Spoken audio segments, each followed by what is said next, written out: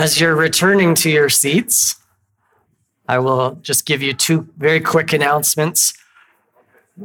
First of all, this coming Thursday, for those of you who participate in the listening prayer time, the inquiring of the Lord that we do on Thursday evenings at 7:00, we will not be doing an inquiring this coming Thursday. So if you log on, you might be by yourself or with someone else who missed the announcement. Okay? So no inquiring this Thursday evening. We'll pick it up the following week. We are going to be doing a Good Friday service, 10:00 on Good Friday. So that's this Friday. This will not be, we will not have music. Okay. So this is going to be a very quiet, reflective service. That's not to say you can't bring your kids. I don't mean that at all. I just want you to be aware that this is going to be, a service where we're going to spend a lot of time listening to God. If you find yourself uncomfortable with silence, you should come and get over that. There might be a reason why you're uncomfortable with silence, but no, it'll be good to spend time in God's presence in the quiet. So there will be a lot of reflection, prayer. It'll be essentially a guided prayer service. Okay, so 10:00 this Friday here. Let's pray.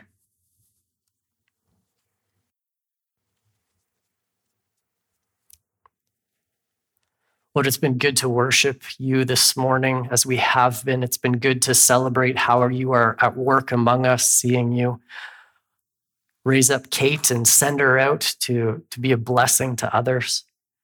It's good to sit with your word in front of us, ready to hear from you. It's good to see you in the faces of other people here.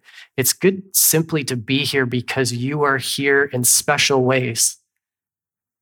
Because you inhabit the praises of your people, because where two or three are gathered, you're there among us. So Lord, we are here enjoying your presence. We are here to interact with you. I repent of those ways where I used to think of you as distant, but with great hearing, as though you could hear my prayers, but weren't really around me in any recognizable sense. Lord, we want to be here and recognizing the ways that you are here. We want to celebrate and host you well in the room, in the moment. And we bring that attitude to the scriptures that you have blessed us with. May we not take scripture for granted. This is something that you breathed, and may we revere it and respect what you have breathed and what you bring to us as we open them this morning. Would you continue to speak through your word and as we reflect and your spirit moves among us? Lord, make us love Jesus more. Make us love Jesus more. Make us people who worship the Father because of what we see in Jesus and what we experience through the Spirit. Make us truly Trinitarian. Thank you so much that you reveal yourself. We love you. We are here because we love you. And we want to love you more. We come hungry. We come thirsty. And we're coming to the source. Lord, would you meet us at those deep places this morning? In Jesus' name, amen. I want to just say up front about this passage and this message. It doesn't matter how long or if you know Jesus, how long you've known him, or even if you know him. This is for you. It doesn't matter whether you have gray hair and have known him since grade school. This message is for you, okay? It doesn't matter if you really are not sure that you believe in him yet. This message is for you. If you're not sure how real he is, this one is for everyone. Today's Palm Sunday. This is not a Palm Sunday passage, but you are going to notice parallels. So the typical Palm Sunday passages are the ones where Jesus enters into Jerusalem riding on a donkey, and people are waving their palm branches around, and they're shouting, like we sang this morning, Hosanna, which initially meant save us, but came to be just an expression of praise, worshiping God, but also crying out to him at the same time. And Jesus entered Jerusalem, and it looked like a big celebration, except that there's a glaring absence in those passages.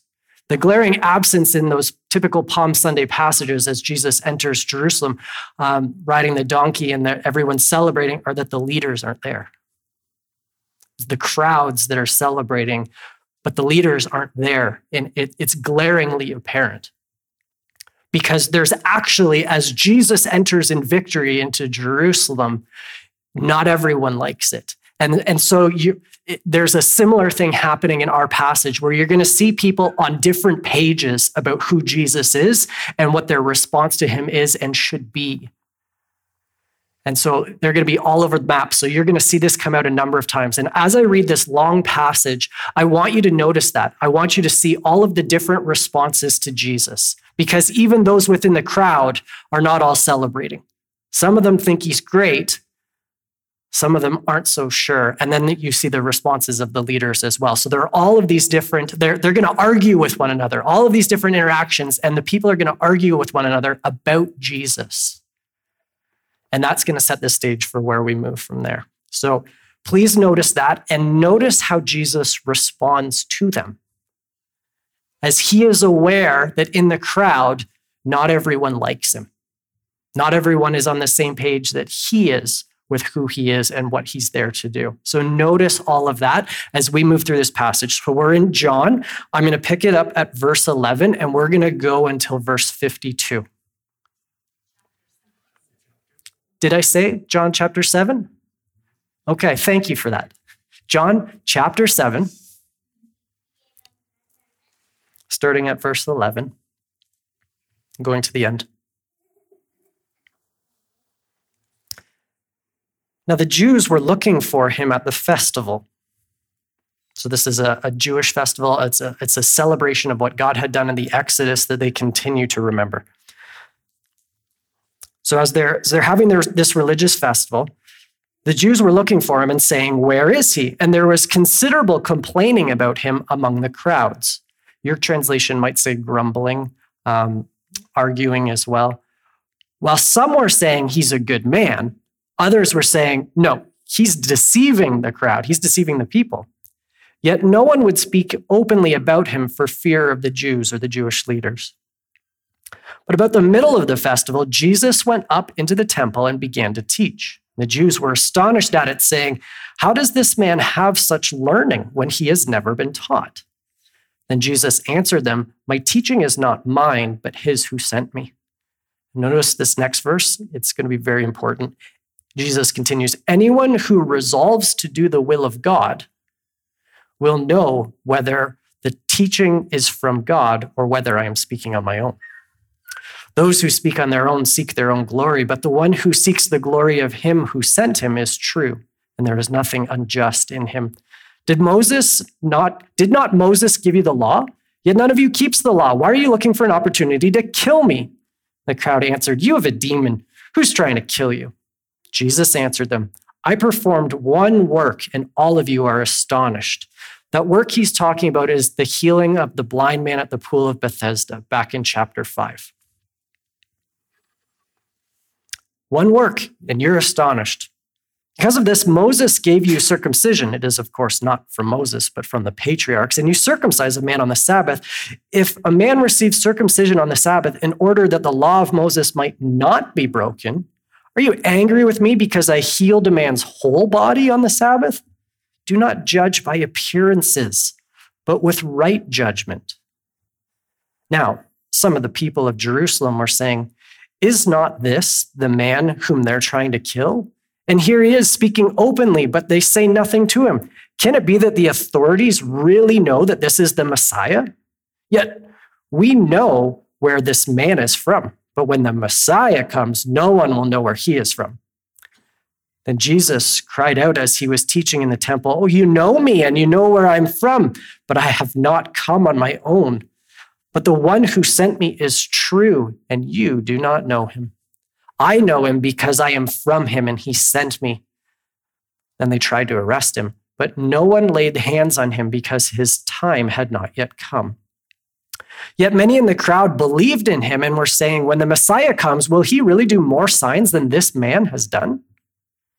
The Pharisees heard the crowd muttering such things about him, and the chief priests and the Pharisees sent the temple police to arrest him. Jesus then said, "I will be with you a little while longer, and then I'm going to him who sent me. You will search for me, but you will not find me, and where I am, you cannot come." The Jews said to one another, "Where does this man intend to go that we'll not find him? Does he intend to go to the dispersion among the Greeks and teach the Greeks?" So that's all of the land outside of Judea and Galilee. Is he leaving us? What does he mean? "You'll search for me and you won't find me, and where I am, you cannot come." So there's confusion. On the last day of the festival, the great day, while Jesus was standing there, he cried out, "Let anyone who is thirsty come to me and drink. And let the one who believes in me drink, as the scripture has said, out of the believer's heart shall flow rivers of living water." Now, he said this about the Spirit, which believers in him were to receive, for as yet there was no Spirit because Jesus was not yet glorified. When they heard these words, some in the crowd said, "This is really the prophet." Others said, "This is the Messiah." But some asked, "Surely the Messiah does not come from Galilee, does he? Has not the scripture said that the Messiah is descended from David and comes from Bethlehem, the village where David lived?" So there was division in the crowd because of him. Some of them wanted to arrest him, but no one laid hands on him. Then the temple police went back to the chief priests and Pharisees, who asked them, "Why did you not arrest him?" The police answered, "Never has anyone spoken like this." Then the Pharisees replied, "Surely you have not been deceived too, have you? Has any one of the authorities or of the Pharisees believed in him? But this crowd, which does not know the law, they're accursed." In other words, why are you following the crowd? They don't know what they're talking about. Nicodemus, who had gone to Jesus before, that's back in chapter 3, and who was one of them, asked, "Our law does not judge people without first giving them a hearing to find out what they are doing, does it?" But they replied, "Surely you're not also from Galilee, are you? Search and you will see that no prophet is to arise from Galilee." This is the word of the Lord.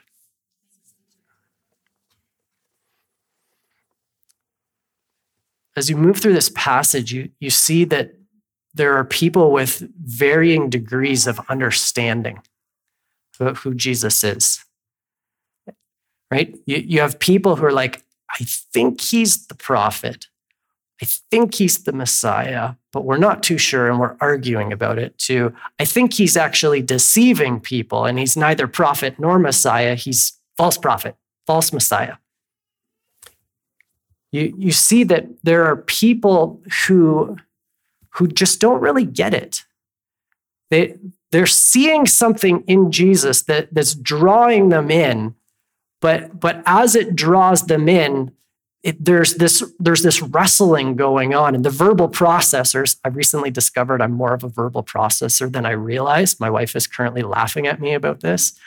The verbal processors in the crowd are talking out loud about, we're trying to think through, is this actually Jesus? This Jesus, is he actually what we were expecting? Because it doesn't all add up. We don't get where this guy is coming from because we know this about the Messiah and we know this about Jesus and they don't match. And Jesus doesn't feel like clarifying that, which I find really, really interesting. He could have just said, "Actually, I was born in Bethlehem," and he doesn't. That's just fascinating. Park on that a different time, but just notice that, right? Jesus isn't out to make sure that everyone understands every detail. Because what they have, perhaps, because what they have is already enough, and it's already revealing something about them. And what he's given them is already enough. And it'll either draw them in or push them back. Fascinating. So there are all of these various degrees of understanding, and there's a growing conflict. Right? The conflict between Jesus and the people who are seeing what he's doing has been growing since Jesus healed that blind man at the pool back in chapter 5, a long time ago in the narrative. There's this growing conflict.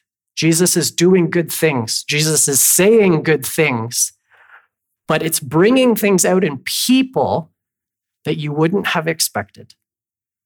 You would think that everyone would just jump up and celebrate that this guy is healed, right? Did I say blind man at the pool? The lame man at the pool. Anyway, you would have expected that there wouldn't be conflict, that everyone, we should all be on the same page. It's good for someone to get healed, right? But what Jesus often does things that provoke, that just ends up provoking people.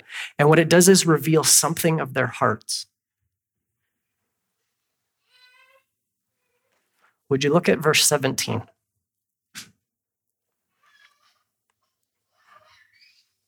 There's confusion about him in the crowd. What he's saying, what he's doing. It's bringing something out in people, whether it's a positive or a negative reaction. And Jesus says, anyone who has resolved to do the will of God will know whether what I'm saying, or you could insert what I'm doing, is from God, or whether I'm on my own.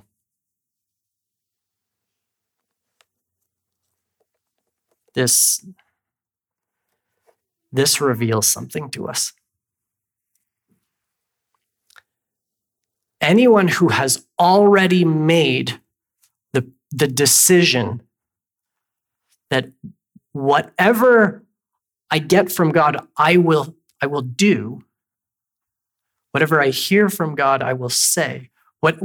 If there is in us a willingness to lay down everything at whatever cost, that's the thing that will bring recognition that what God is saying or what God is doing is in fact God. This is backwards to our way of thinking. Right? It's not that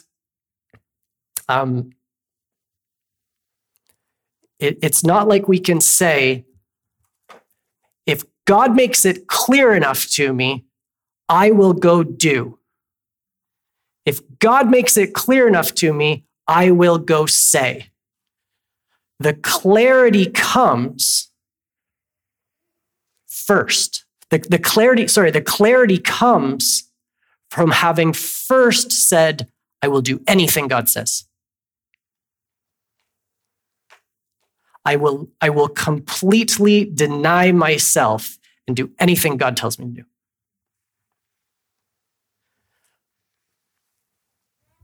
I will go anywhere he tells me to go.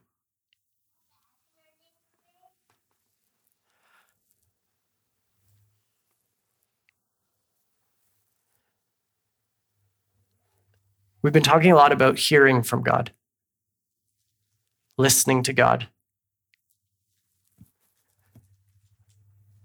He's the one who speaks. One person of the Trinity is called the Word. It is God's nature to communicate. The problem is not on God's end when we don't recognize what he's saying. It's on our end. And part of learning to recognize what God is saying and part of learning to recognize what God is doing is first being willing to lay down absolutely everything in order that we might recognize what he's saying and doing. It's backwards to our way of thinking, I know. You know, there's an illustration later on in John that proves this point. We sometimes think that, if God just turns up the volume, God can speak as loud as he wants, then I'd be able to hear better.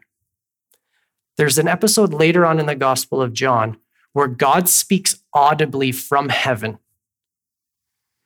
Jesus says something like, glorify your son. And God says, glorify your name. And God says, I have glorified it and I will glorify it again. And the crowd hears, but not being willing to listen, they don't recognize. And the text says, some said it thundered. But Jesus said, this voice from heaven came for not my benefit, but yours. In other words, God just spoke audibly from heaven for the sake of the crowd, not Jesus. But they didn't recognize it because they weren't willing to listen to it.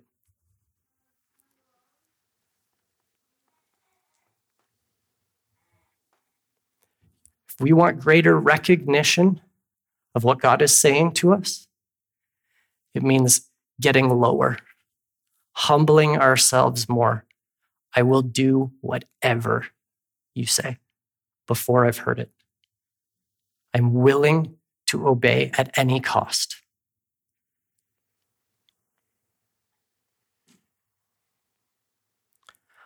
I'd like you and I to take a moment and ask God to speak to us more about this personally for you.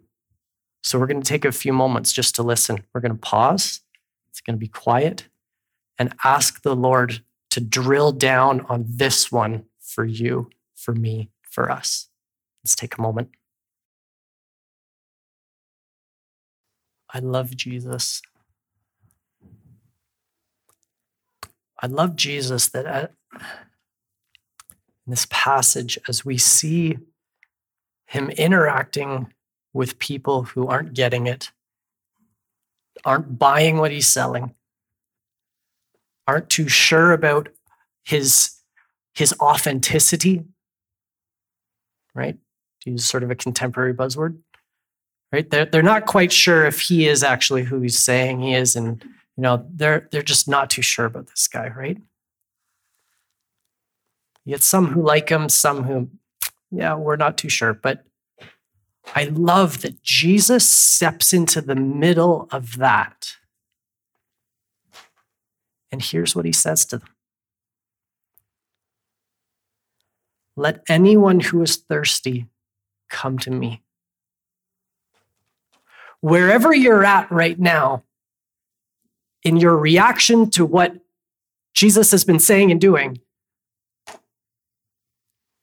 doesn't matter.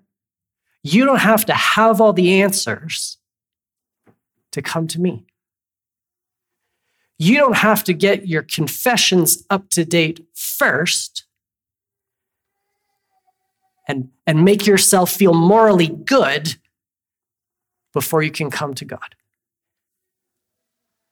You don't have to figure out who I am first. You just need to come. I love this about Jesus. You don't have to pass the tests. That's how good he is. This is the Jesus that we love and serve. He will invite anyone. He steps into a crowd that's debating about him, and he goes, if you're thirsty, come here. How awesome is that? How good is this Jesus? Man, I love him. It's incredible.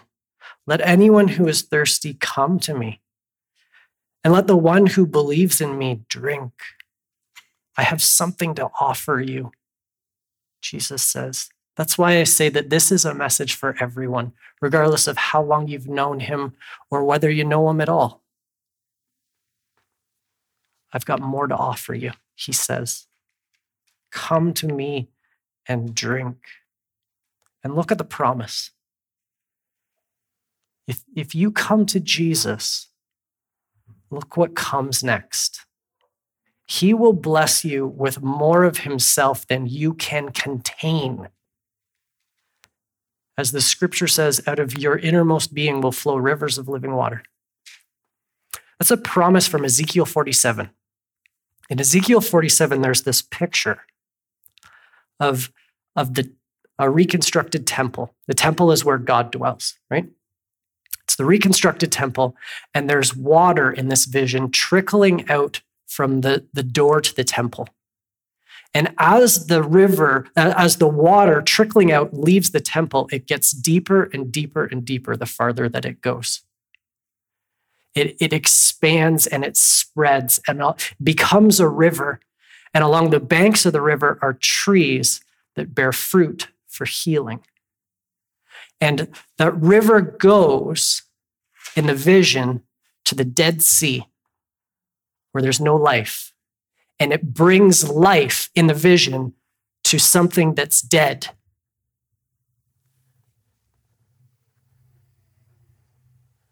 Rivers of living water. Jesus wants to offer you so much that there's the potential for him through you to bring life to everything that's dead that you will ever encounter. That's the life that he calls us to be people who bear the presence and steward his presence and welcome his presence to such a degree that his presence brings life to every part of death that we encounter. Why don't you come Sunday tonight? We're heading out to the streets.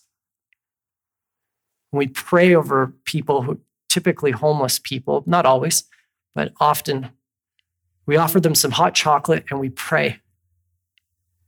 But as we do, we carry and we bring that presence of the river of life, rivers of living water to people who need living water.